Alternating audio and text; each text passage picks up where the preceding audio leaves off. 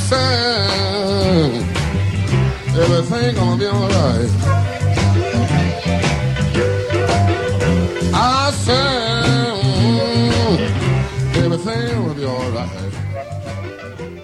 Good day, wherever you're listening from, and welcome to Indoor Air Quality Radio, IAQ Radio, on Friday, June 24, 2016. Episode 419 is being broadcast live from our Studio C in the Keys Rocks, Pennsylvania. My name is Cliff Zlotnick, known as the Z-Man. John, you got to have faith. Our show engineer is at the controls in Studio E. And today, my co-host, Radio Joe Hughes, will be phoning in from a course he's teaching at Seven Springs Resort in Champion, Pennsylvania. Today's segments include the IQ Radio Trivia Question, an interview with our two guests, Bill Spawn and Nate Adams. And remember, I write and post a blog after each show. Check it out at the website, www.iqradio.com. We could not do the show without our sponsors, especially our marquee sponsors. John Don Products, where restoration and abatement contractors shop. Visit them at their website, jondon.com. That's jondon.com. CleanFacts, the #1 information source for cleaning and restoration professionals. Check them out at cleanfactswithanx.com. IAQ.net and Healthy Indoors Magazine, a free online digital magazine for industry professionals and consumers. Subscriptions are available at IAQ.net. And Particles Plus. They are engineers and manufacturers of feature-rich particle counters, air quality monitoring instrumentation, and vacuum pump technology. ParticlesPlus.com. Count on us. Please be sure to thank our sponsors for their support of IAQ Radio when you inquire about their services and products. You can also download the show by going to the website, www.iqradio.com, and following the link that says Go to the Show, and the show is available through iTunes. Don't forget, you can obtain your ABIHCM points, IICRC, continuing education credits, or ACAC renewal credits by emailing Radio Joe and requesting a quiz. Radio Joe's email is joe.use@iaqtraining.com. Last but not least, please visit the IQ Radio Training Institute website for the most current dates for the training you trust at iaqtraining.com. Now for today's IQ Radio Trivia Question.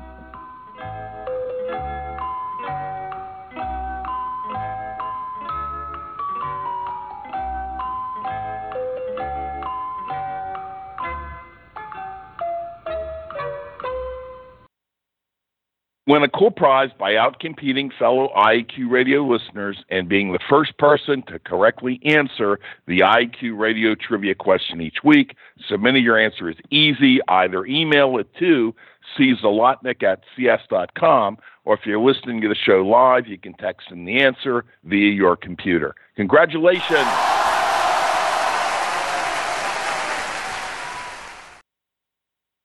John Fassler, clear result, Fort Collins, Colorado, for the correct answer to our last IQ Radio Trivia Question. The IQ Radio Trivia Question for Friday, June 24, 2016 has been sponsored by Ideas, the solution chemistry company, creating unique solutions to odor removal, surface cleaning, and decontamination problems. Now for this week's IQ Radio Trivia Question. The blower door, as we know it today, is rooted in a technology first used in Sweden in 1977, where it was actually a blower window. Name the Swedish researcher who brought the idea to the United States and Princeton University in 1979. Today we have two guests. Our first guest is Bill Spawn. He's a professional engineer and president and CEO of True Tech Tools Limited. He has designed, marketed, and sold a wide array of test and measurement products in the last 25 years. Bill was the design engineering manager at Backrack for 10 years and HVAC product manager at Testo Inc. for 10 years. Since 2009, he has managed and is now president, CEO, and majority owner of True Tech Tools Limited. He regularly presents technically complex topics to a wide range of audiences on the applications of testing and measurement instrumentation in building science, weatherization, and HVACR. He has worked on many industry technical committees and holds 3 U.S. patents in instrumentation design. He also consults in instrumentation design development and application, along with expert witness work on HVAC equipment, heat exchangers, carbon monoxide, and related issues. I think we have some intro music for Bill.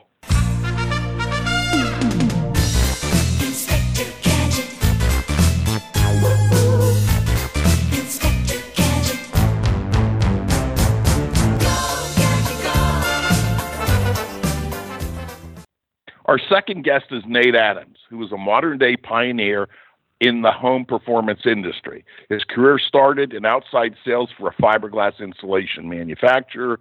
He then started an energy-awarding retrofit insulation contracting business in 2009. Growing frustrated with the reality that all too often he was not truly solving the problems he was called to solve, and the unsustainable treadmill of small, unfulfilling jobs that is typically the life of an insulation contractor. So searching for a better way, Nate has developed a sales process to sell the large, complicated home performance jobs typically required to solve homeowner problems at their root. These jobs typically involve air sealing, insulation, and new HVAC equipment, and often result in large IAQ improvements. Nate blogged throughout this painful transition on the Energy Smart blog, and his work was picked up by the Journal of Light Construction, where he frequently writes the energy column as well as he writes for other publications.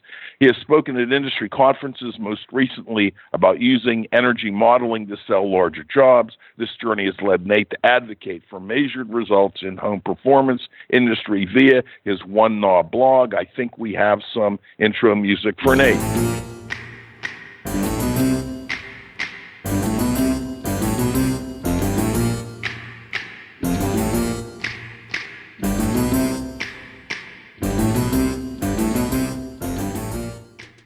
All right. Well, thank you, gentlemen, for joining us this afternoon. I suspect we have you both with us.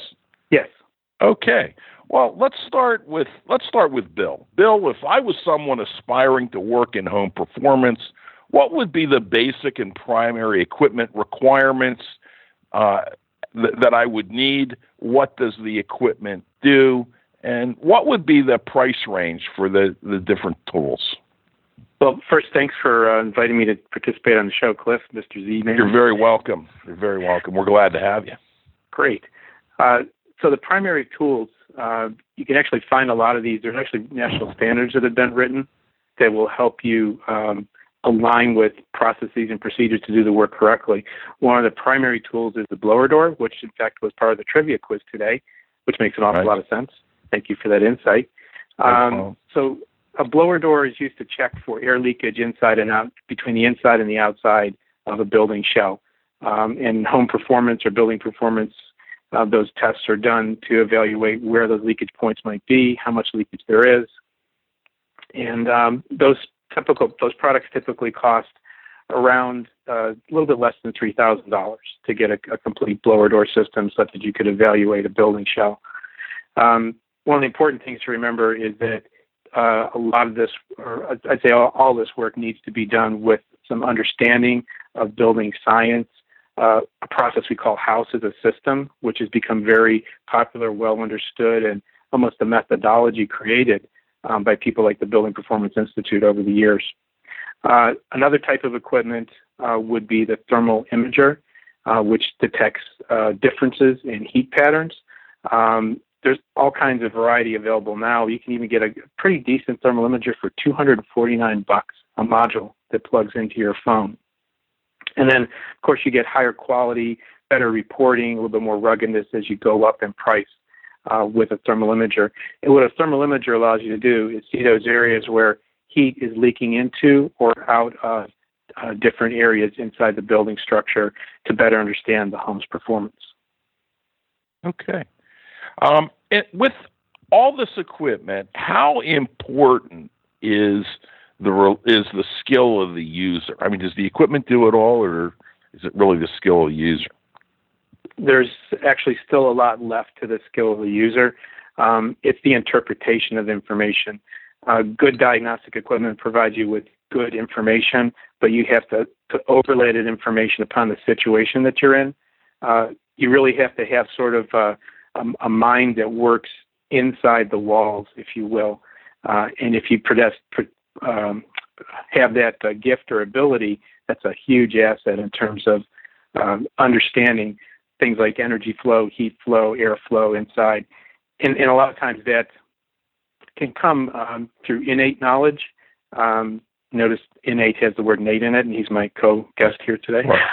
But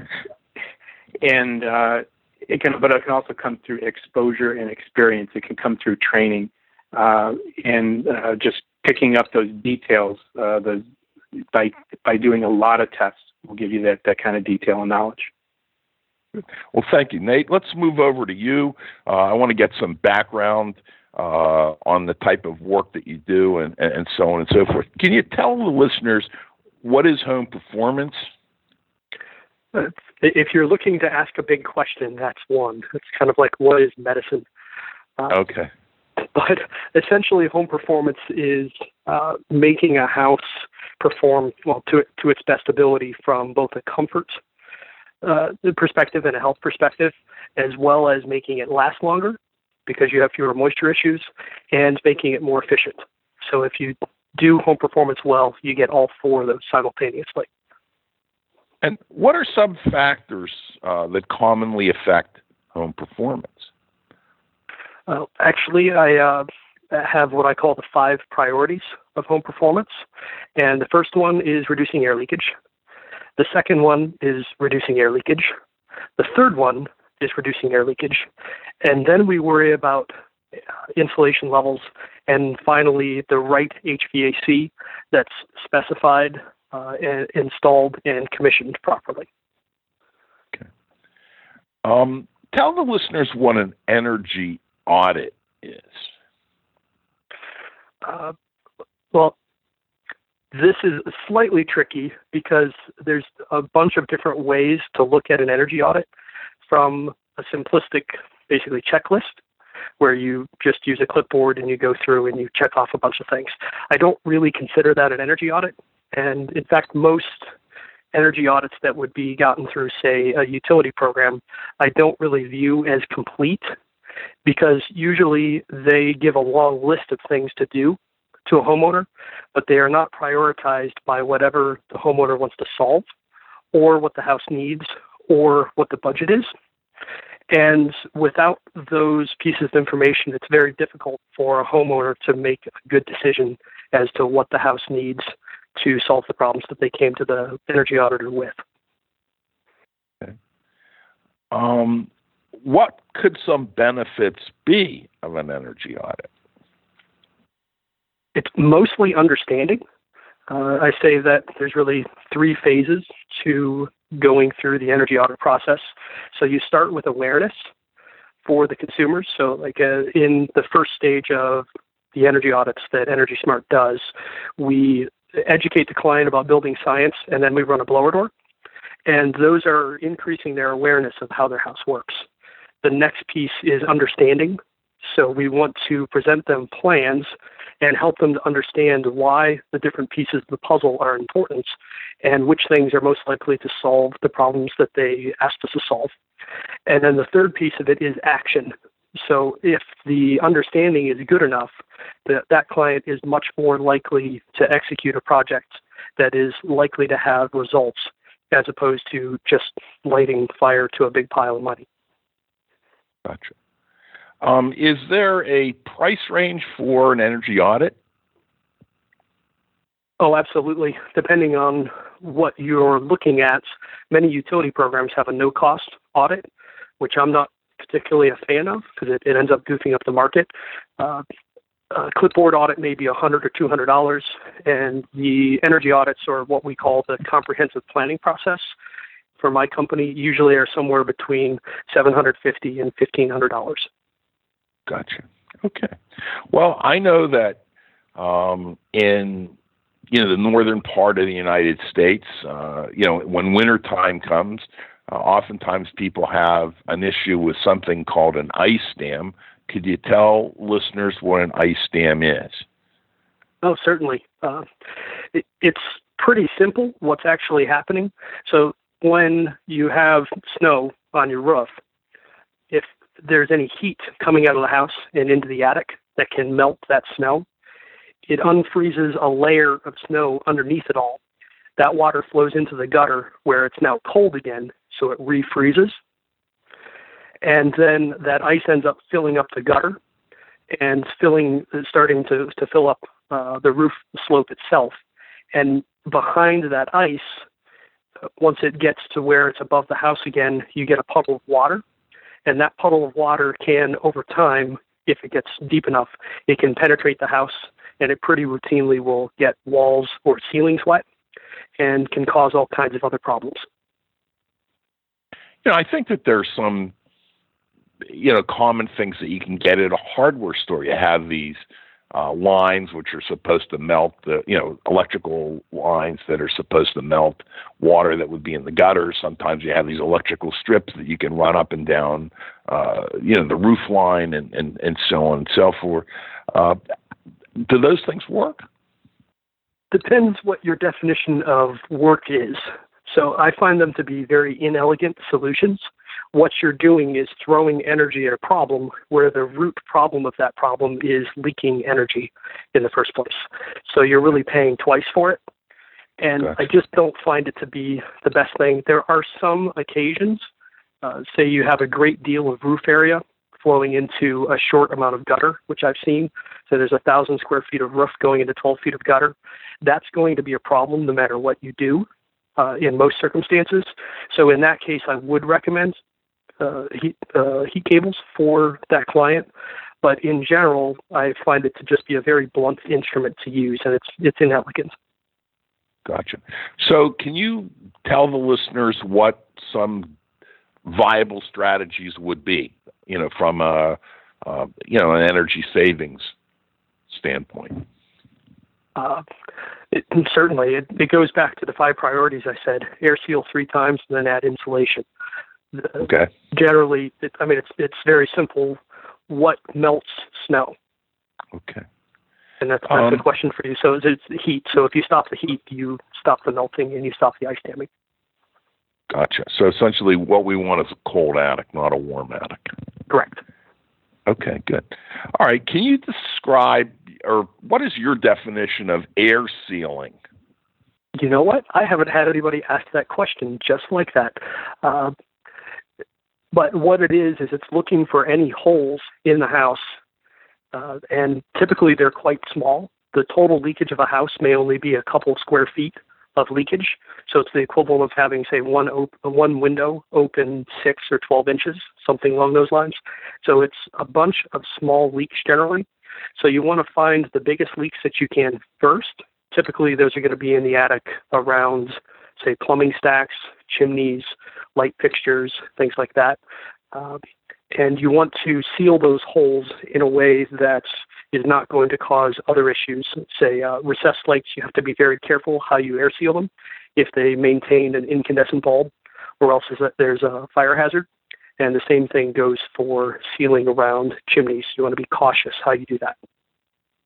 Okay. What about, it's not unusual to have, I would say, intentional holes in the attic, to allow the attic to cool during the summer. They've got, so essentially the leaks in the attic are okay, provided that there's no heat getting into the attic? Well, actually, I'm glad you asked that question, because there's actually 2 separate issues that I'm talking about here. So the attic is one space if you're talking a vented attic. So the attic is supposed to be outdoors in essence. Okay. Where air sealing is sealing the indoors of the house from the outside, where attic ventilation is much more about letting air from the outside into the attic so that the attic temperature is as close to outdoor temperature as possible. Gotcha. And which do you prefer if you have your choice? Would you rather have a cold attic, or would you rather have the attic as finished space? storage space, something like that, not necessarily living space? That is usually not my decision. That comes down to what the client needs and what the budget is. Okay. I do find it simpler to seal when you spray foam the roof deck, but that isn't always the appropriate action for a given house. Gotcha. Okay, so I guess at this point, what I want to do is shift gears a little bit. And in your writing, you've used the terminology energy use intensity, EUI. Can you tell the audience what that is? Certainly. So what it essentially is a miles per gallon for houses, and it is agnostic of fuel. So you can have an energy use intensity, or EUI, for a home that has whatever fuel. So it can be electricity and propane, or electricity and natural gas, or just electricity, or whatever the mixture might be, and you can rank them all against each other. And what my viewpoint is currently there's really no way to understand the efficiency of a home. And when you have an efficient home, typically there's other benefits that come with it. So if you have a house that doesn't have a great deal of air leakage, it probably has a lot fewer moisture problems. So the roof is likely to last longer, or the siding is likely to last longer. You're going to have more than likely fewer durability problems. And also, when you look at the cost of the energy, it's not necessarily going to be substantial, but say it's $50 a month difference from one comparable home to another when you're going to buy a house. That could easily add up to between $5,000 and $15,000 in value for that house. So the more efficient home should technically be worth more because it costs less to operate. The problem is right now there is no transparency to that subject. So you can find out what the taxes on a house are or what the insurance for a house is, but it's very, very difficult to understand how much energy it uses and what that costs and what that might change as far as overall operation costs for that home. So it's a big piece of the market that has yet to be unlocked that could actually unlock $1 to $2 trillion. And how so? How would that happen? Or how would you see that happening? Well, say every efficient home was worth $10,000 more, and there's approximately 100 million existing homes in the U.S., that's $1 trillion. And I guess if I had a choice, if there was transparency in energy and I had a choice of buying one home versus another, the cost of high home performance, would be a valuable consideration, because I think it's something that really is not in the equation now that could be in the equation and would make a difference. So I think I agree with you. I've got a couple of text questions that have come in. Nate, what's your opinion of the new ASHRAE ventilation rate? 62.2? I think so, yeah. Okay. So that's the residential side. I don't do much commercial work, which is 62.1, so I'm not as familiar with it. The 62.2, I'm of similar opinion to Joe Stebrick, that it's probably a bit on the heavy side. So as I design ventilation for my clients, I try to do, as Joe Stebrick talks about, and provide variable amounts of airflow between 50 and 150% of 62.2 requirement, and set the thing so it's always on low, but give the clients an easy way to turn it up when they feel that they would like some more fresh air in the house. Okay. All right. What I think we're going to do is I want to go to halftime now, and we'll thank our sponsors. It only takes about 90 seconds or so, and then we'll come back and we'll have a longer second half, because we have a lot of really fertile ground that we have to plow and go over. So, John, let's go to halftime. And thanks to our association sponsors, the Indoor Air Quality Association, a nonprofit multidisciplinary organization dedicated to promoting the exchange of indoor environmental information through education and research. Visit them at iaqa.org. The Restoration and Specialty Cleaners Association, who have been serving the needs of and advocating for their members for over 30 years. Remember, Triska is your link to industry training, certification, standards, and events. Their website is trsca.org. Thanks to our advertisers. Gray Wolf Sensing Solutions, who use advanced sensor technology and embedded computers to provide superior environmental test instrumentation. Visit them at wolfsense.com. Legends Environmental Insurance Services, the experts in insurance for environmental consultants and contractors for over 20 years. Visit them at legends-enviro.com, and, of course, our marquee sponsors. John Don Products, where restoration and abatement contractors shop. Visit them at their website, jondon.com. That's jondon.com. Clean Facts, the #1 information source for cleaning and restoration professionals. Check them out at cleanfactswithanx.com. IAQ.net and Healthy Indoors Magazine, a free online digital magazine for industry professionals and consumers. Subscriptions are available at IAQ.net.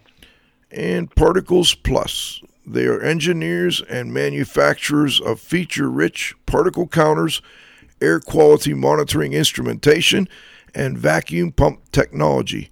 ParticlesPlus.com. Count on us. Please be sure to thank our sponsors for their support of IAQ Radio when you inquire about their services and products. Okay. Well, thanks, everybody, for hanging on, and let's move on with the second half of our show. Bill, back to you. I've got another equipment question. Let's say I just became a certified indoor environmentalist. I want to begin inspecting homes and buildings that have indoor environmental quality complaints. What would the basic equipment be that I would need? And if you can take the listeners through the cost of the equipment as well as what each piece would do, I would appreciate it. Well, thank you. I think it'd be important, and I don't have really in front of me what the requirements are for a certified indoor environmental evaluator. That term's not quite familiar with me. So I would say you kind of go back to whatever that requires you to do. But I can make an educated guess that some of the basic parameters for indoor air quality are going to be temperature and humidity, air temperature and air humidity, and then looking for things like surface temperatures that can drop below the dew point. And when surface temperatures drop below the dew point, they can be a point of condensation for moisture that's in the air. And that can happen in even what I call small microclimates, like in a closet. We had an issue once in our own home with a garment bag that was close to a cold wall, and just the relative humidity in the house caused that to develop a little microclimate where humidity was trapped and condensed against the vinyl bag, causing development of some mold on the surface. So there's temperature, humidity, and then surface temperatures. And then the kind of gear you would need for that would be a good quality temperature and humidity meter, and very good quality ones are available. I would say you'd want to spend at least $75 to $100 to get a good one that's got a reliable range. There are much less expensive ones available, but as a professional, I don't think you should be using those. For surface temperatures, the best way is really use a spot IR thermometer or an infrared gun, sometimes they're called, and they just kind of assess over a bulk area the surface temperatures if you know how to use them correctly with emissivities and that kind of thing. You could also use a thermal imager, and there's some thermal imagers actually coming out that are hybridized with temperature humidity meters and then also contact and non-contact moisture meters. So you can see we're sort of hovering around the issue of water, and I think you'll find in a lot of the literature, a lot of the publication, Nate's sitting here nodding his head to me, water is a big issue.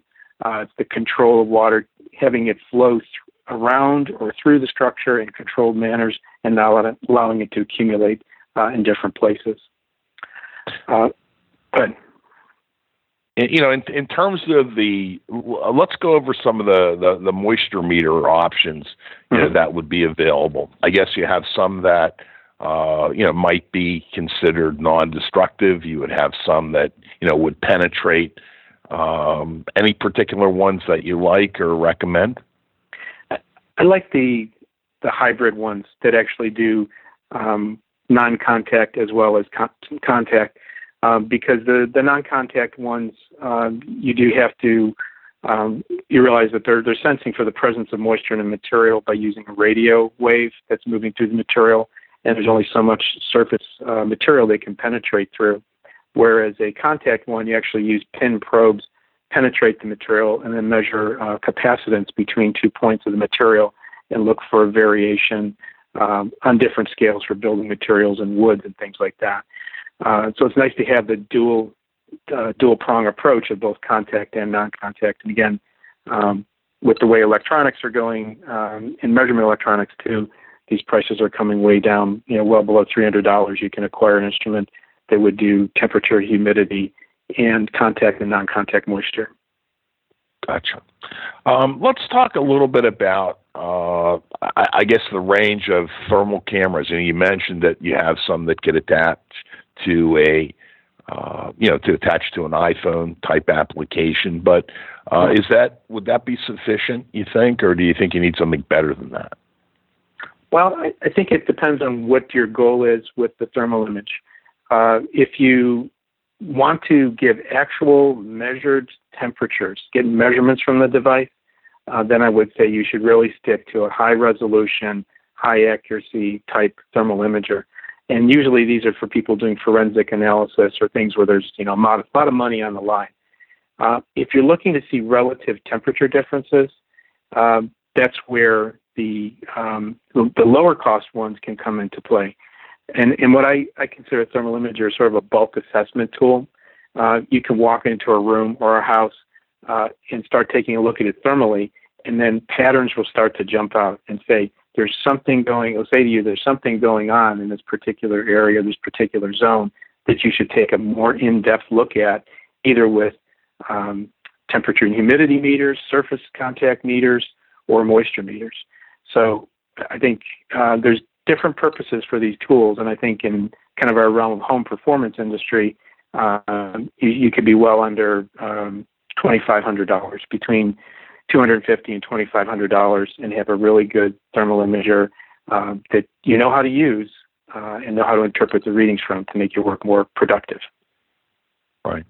Well, let's I think some of the things that indoor environmental inspectors commonly find, besides water, particulate. I think they would be concerned about particulate. So, tell us a little bit about a particle counter, how they work, and what the price range might be for particle counters, and where what sort of data would be important to a property owner.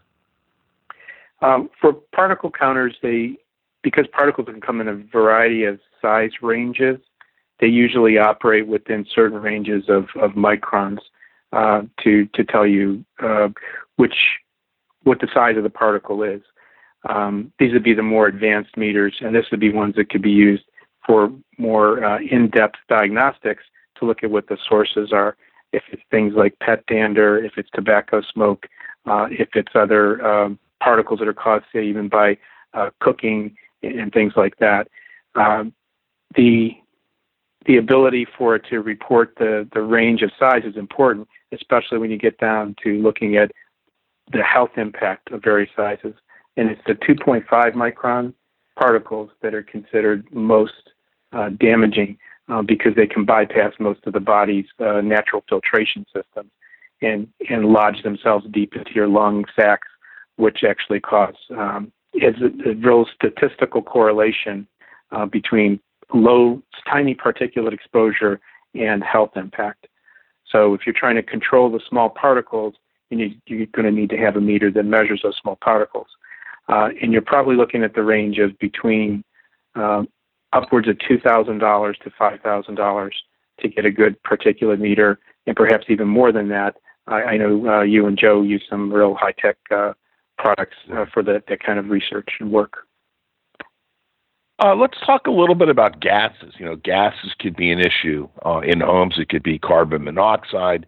It could be, a variety of different types of VOCs. Do you have anything, that an inspector could use for that type of analysis and sample? Sure. The most common one we talk about is carbon monoxide because it's so pervasive. It comes from local sources of combustion, usually trying to burn something and convert thermal energy that's trapped in the fuel into work energy or heat. So it could be small appliances, it could be small engines, it could be cooking, and of course appliances such as furnaces and water heaters. These all can, if the combustion is not happening correctly, carbon monoxide could be generated, and then if the venting is not happening correctly, it can cause the carbon monoxide to leak back into the structure. And carbon monoxide is a silent poison called silent killer. There's no way for a human really to detect it except by feeling sick from it. That's not a very good way of detecting anything. So the carbon monoxide, there's a lot of screening levels, if you will.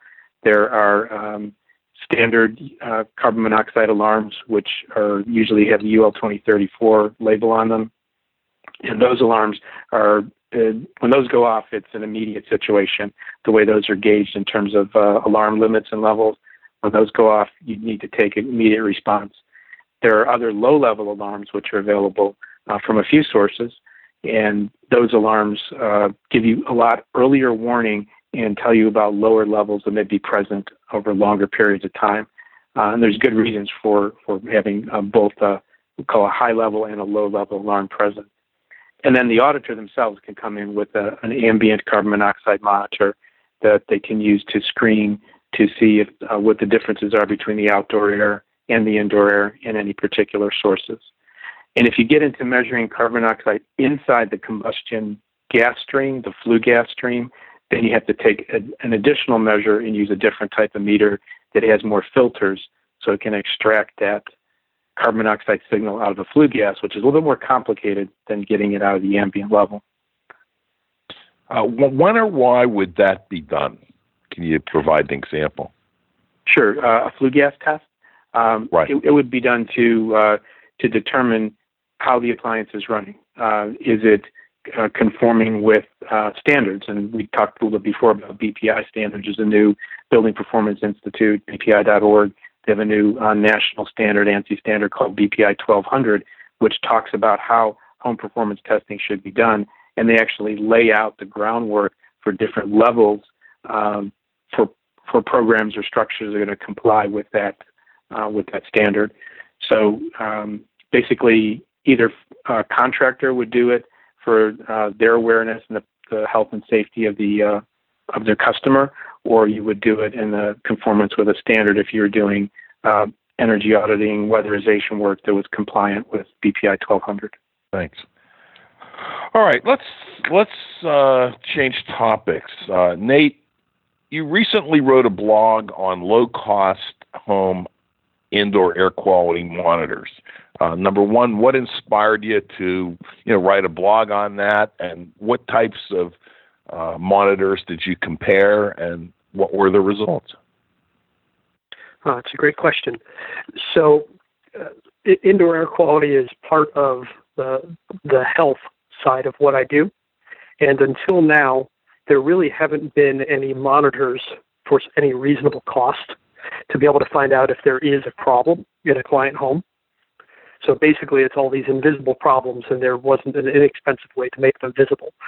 And last year, I started watching several of these products coming, and a lot of them were originally developed in Asia, like particularly China and India have just horrific outdoor air quality problems, huge levels of particulates in the air, enough so that it's actually unsafe to exercise. And they have apps just for doing this sort of thing. And those devices are starting to filter their way to the U.S., because while we don't necessarily realize it, a fair number of places in the U.S. have outdoor air quality problems, particularly California and the Rust Belt, and then sometimes in the South in the summertime. And so I wanted to figure out which one of these monitors, if any, was actually worthwhile to recommend to clients. So I set out and started buying a number of them, and then I was given some of them, and then I was lent several of them, and I started to compare them against each other. One of the problems with these, which you alluded to, is that they all measure something slightly different. So they all have different sensors. So it's like comparing an apple, an orange, and a banana.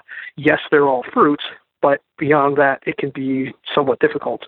So I did my best over about 6 months here to watch what they did in various events in the house. So like I have burnt some things horribly in the kitchen, which will set off the particulate monitor very quickly. And then I noted roost cleaners tended to set off the VOC alerts, the volatile organic compound sensors. And I just started to pay attention to which ones I liked, which ones I didn't like, and the same framework that I talked about earlier, where you need to have awareness first, and then understanding, and then action. I wanted to find out which ones were most likely to not only let a homeowner know that there was a problem, but also help them in finding a solution. And not many of them did that well going through that gauntlet. Joe has one at home. We interviewed a group from Carnegie Mellon, I guess a spinoff that had developed a device. I just wondered whether or not you had tested that one. Yes, that's the spec. And right. So they sent me one. And then also I've been, I was just in the 8th cohort for Linda Wigington's low-cost particulate meter right. study. Actually, I'm returning the devices today. They're in my car as we speak. And I liked the device to some extent, but I found that it didn't have good alerts for homeowners to help them understand what, or like when there's a particulate spike. So one thing I like about Foobot is when there's a particulate spike, you will get a notification on your phone. In fact, you get so many notifications that after a while you turn them off. But at least it begins to help cue you in on when pollution events are happening. And that was something that I didn't see happen in Spec. And Spec doesn't have a VOC monitor, which is another thing that I'm interested in, although I've heard they're working on developing that. So I like the device, but I didn't like it quite as well as some of the other devices. Gotcha. What sort of feedback have you had on the blog? At first it was negative, and it was really kind of a bummer. Hundreds of dollars and hundreds of hours of work to create that article. But that happens sometimes. Everybody's a critic. And then over time, a number of people have come in and said very nice things about it. One fellow said that this is really the only article on these devices that's worth reading. And I don't think a whole lot of people have really tried to look at these devices from a professional perspective and also comparing them directly. The idea that I had in mind in writing this article was much more like a Consumer Reports comparison, or I've always been reading car magazines since I was 10 years old, and I love the comparison articles that they do there. So that was what I had in mind. Well, Bill, do you sell any of this type of equipment? Yeah, we do. We sell some of the professional grade particulate monitors, CO monitors, things like that. And we're building a segment on our website called For the Home. And the intention is it will be low-cost monitors for contractors like me who may wish to purchase them and use them with his clients or recommend them to his clients. So it'll be both for contractors, technicians, and consumers. So we have agreements set up. We just don't have all the products listed yet. It should be in the next month. We'll have the Foobot. We'll have the Spec. We'll also have a radon, a low-cost radon monitor. And we have low-level CO alarms, which we consider sort of in that grouping of smart products for interested consumers who care about their IAQ, as well as the contractors. Right. Did you read Nate's blog?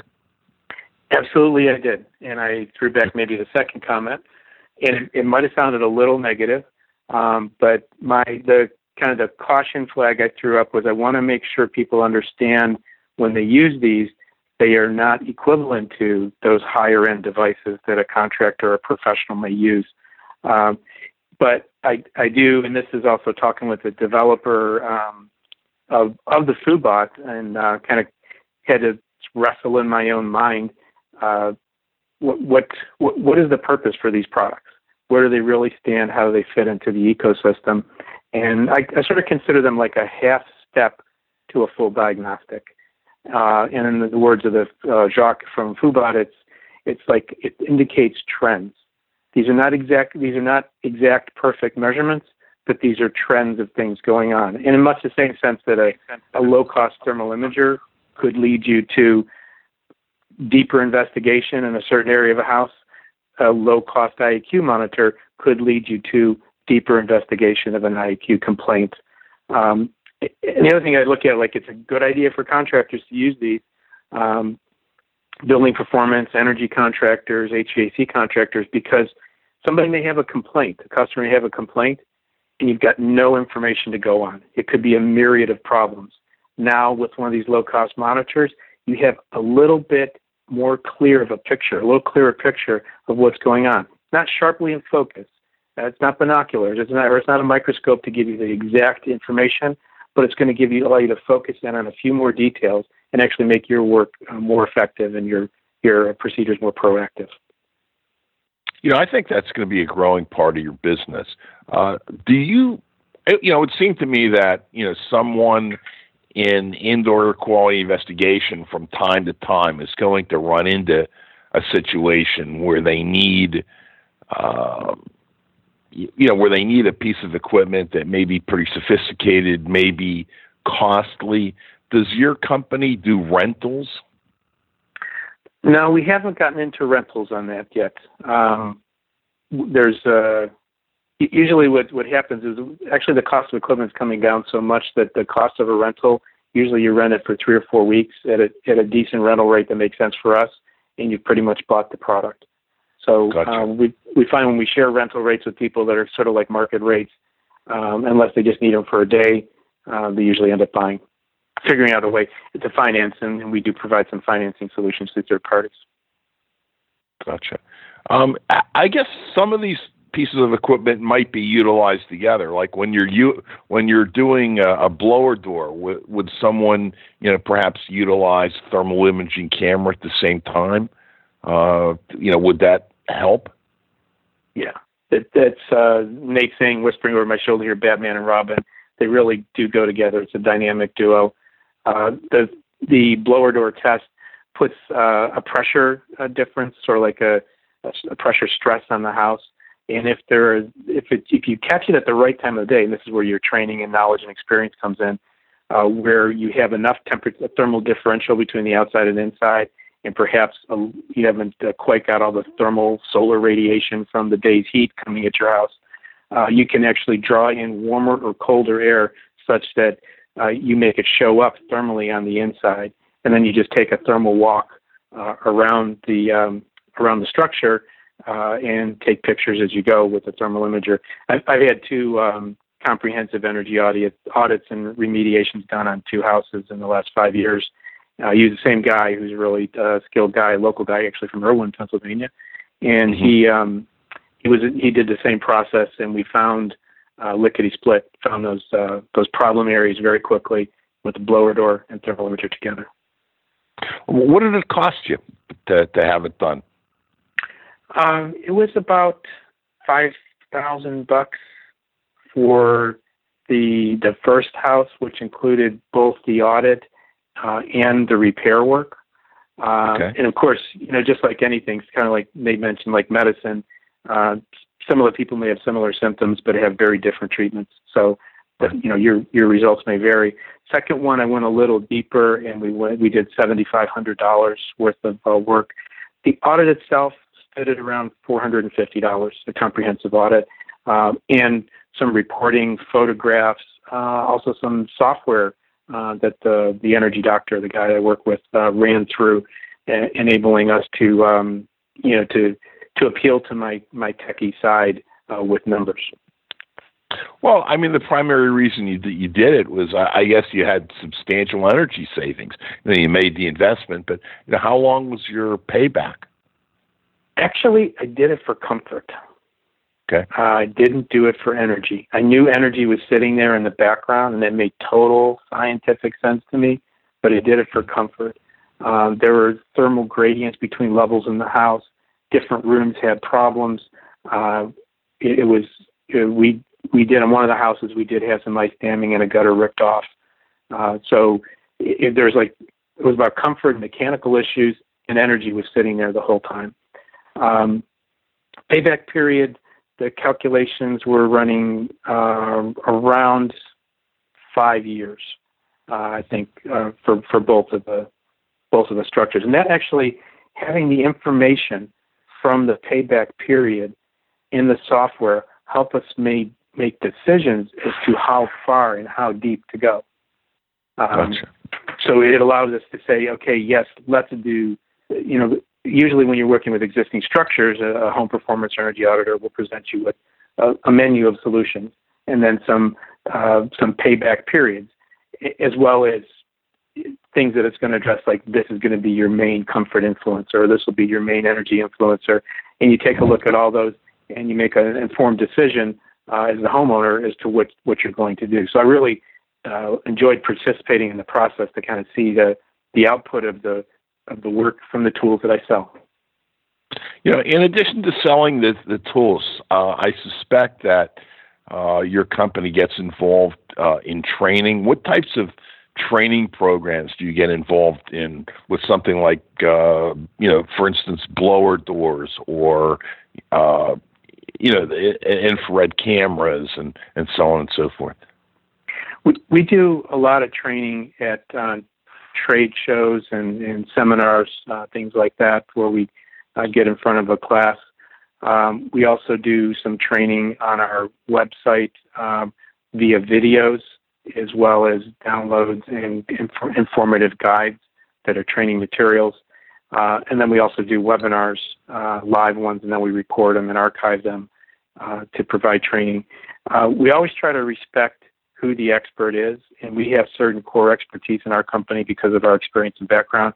But a lot of times, some of that core expertise, we will draw in subject matter experts from different areas of our industry and into our network, and we've been able to develop that such that we can pull in their help. And a lot of the manufacturers have really great people on staff that are way in depth knowledge beyond where we are. We're really good at airflow, combustion, and air conditioning.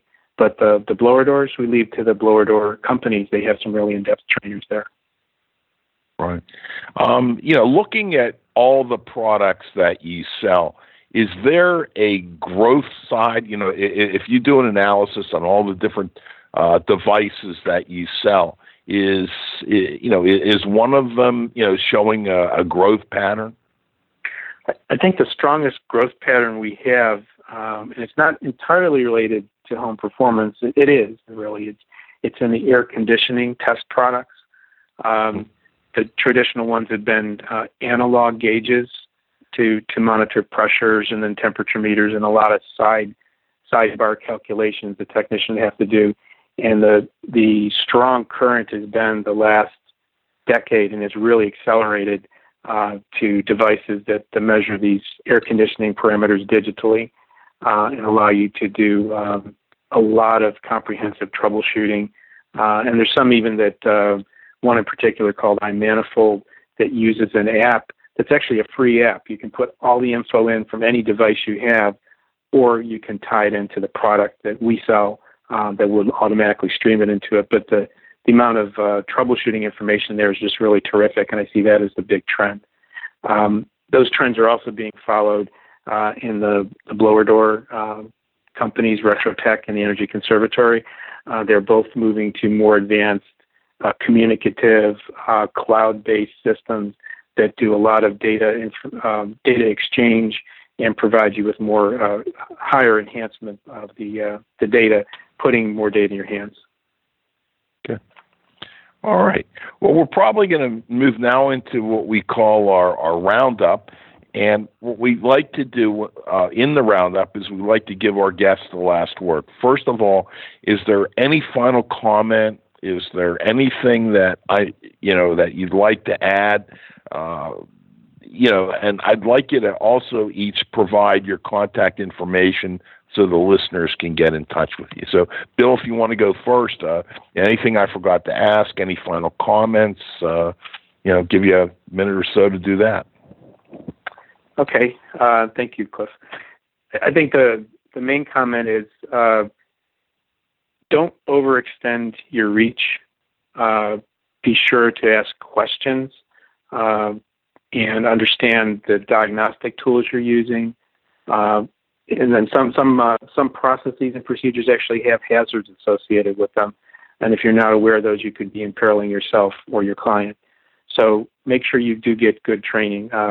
It's a good ratio to spend probably about 20% of your tool budget on getting trained on your tools, maybe 25%.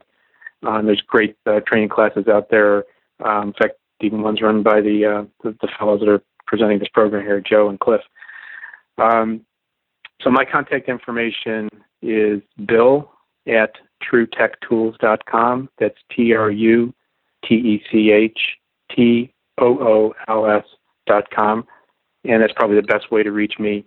And if you want to subscribe to our newsletter or see our free webinars or anything like that, just drop me a line and I'll direct you in the right area. Okay. Nate, let's switch over to you. Okay, well, thanks. And I'd actually like to go back to the subject you mentioned earlier, or asked about earlier, the EUI, the energy use intensity. Why I have been talking about that so much is if you think about the value of one of these home performance projects, if you sold your house a year after you did, say, a $5,000 to $20,000 project, what percentage of that do you think you would get back? And in most parts of the country, I would argue that if you got 10 or 20% of it, you'd be doing very, very well. And that's a problem. So we talk about like new cars being a horrible investment because as soon as the tires touch the pavement, the value goes from $20,000 to $17,000 as it switches from retail to wholesale. If you have a $15,000 project and a year later it's worth $0 to $1,000, that is not a good way to be honest with a homeowner or to get actual work done. So that's why I'm focusing so much on this EUI thing. Because I want to start having the efficiency of homes become part of their value so that even if you don't get all of the money back from a project, you might get half or a third or 3/4 or something like that. And at that point, we're much more likely to unlock this market, which for literally my entire lifetime has been essentially dead in the water. I didn't realize Radio Joe was on. Let's bring him in because he may have some final questions or comments. I just want to thank both of you for joining us. I'm sorry I got in a little late, teaching up in Somerset here. So that energy use was it EUI, Nate? Yes. Who's developing that? It's actually just a number. All you need are fuel usages for the year, electricity, natural gas, whatever, and the square footage of the house. And it's just a ratio of number of 1,000 BTUs per square foot per year that are used by a house. It's not a perfect metric in some ways, but in my view, it's basically the best single metric. If you have to have one, that's the one that I want. And the Department of Energy has been using it for some time. And they actually have a building performance database that has thousands of homes in every state that you can compare what a house is versus, like what a client home is versus the houses in the building performance database. So it's a metric that's well known and already pretty well adopted. So I'm just trying to move it forward a little bit. Okay, getting the word out. And that would help get that return on investment, I guess, if you could compare your home to other homes and be able to show that, when a new buyer purchases it, they're going to have a lower energy bill, I guess. Yes, which can increase the value of the home. Now, it's return on investment. I always like to kind of run the other direction from. because then you have to define what do you want. Do you want a 3-year payback or a 10-year payback or whatever? And the projects that I specialize in Cleveland generally have paybacks anywhere between 20 and 150 years. So payback is not why people are doing these. And I guess one final question for Bill. Bill, where do you see the whole energy industry going? I mean, is it going the direction of Nate, or are the guys trying to branch into other things? Because as I understand it, it's tougher and tougher with the utility programs being the main area people get their work from. Where are they going to find their work in the future once these utility programs start to slow down? Yeah, I think it's going to come from indoor air quality. I think that's the perfect overlay of investigation that can be provided for residential, and it really does tie to the building dynamic. It ties to what pollutants are inside the home, ones that get in, ones that get out, and water management sources like carbon monoxide. So if you really step back and think about it, the list on the IAQ side and the list on the home performance side isn't really that far apart, and it's a very logical next step for the home performance industry to be part of the IAQ diagnostic, not to replace the full certified individual, but to, again, be that half step, be aware and cognizant of taking the right steps along with the right training. Well, thanks, guys. We appreciate you joining us. And Cliff, thanks for bringing me in here at the last minute. I'm going to head back to class, but thanks for covering for me this week. No problem. It was a pleasure.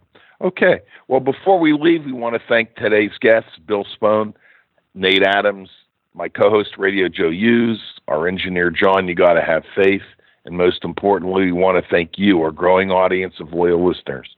Please come back and join us next Friday at noon for the next broadcast of IAQ Radio.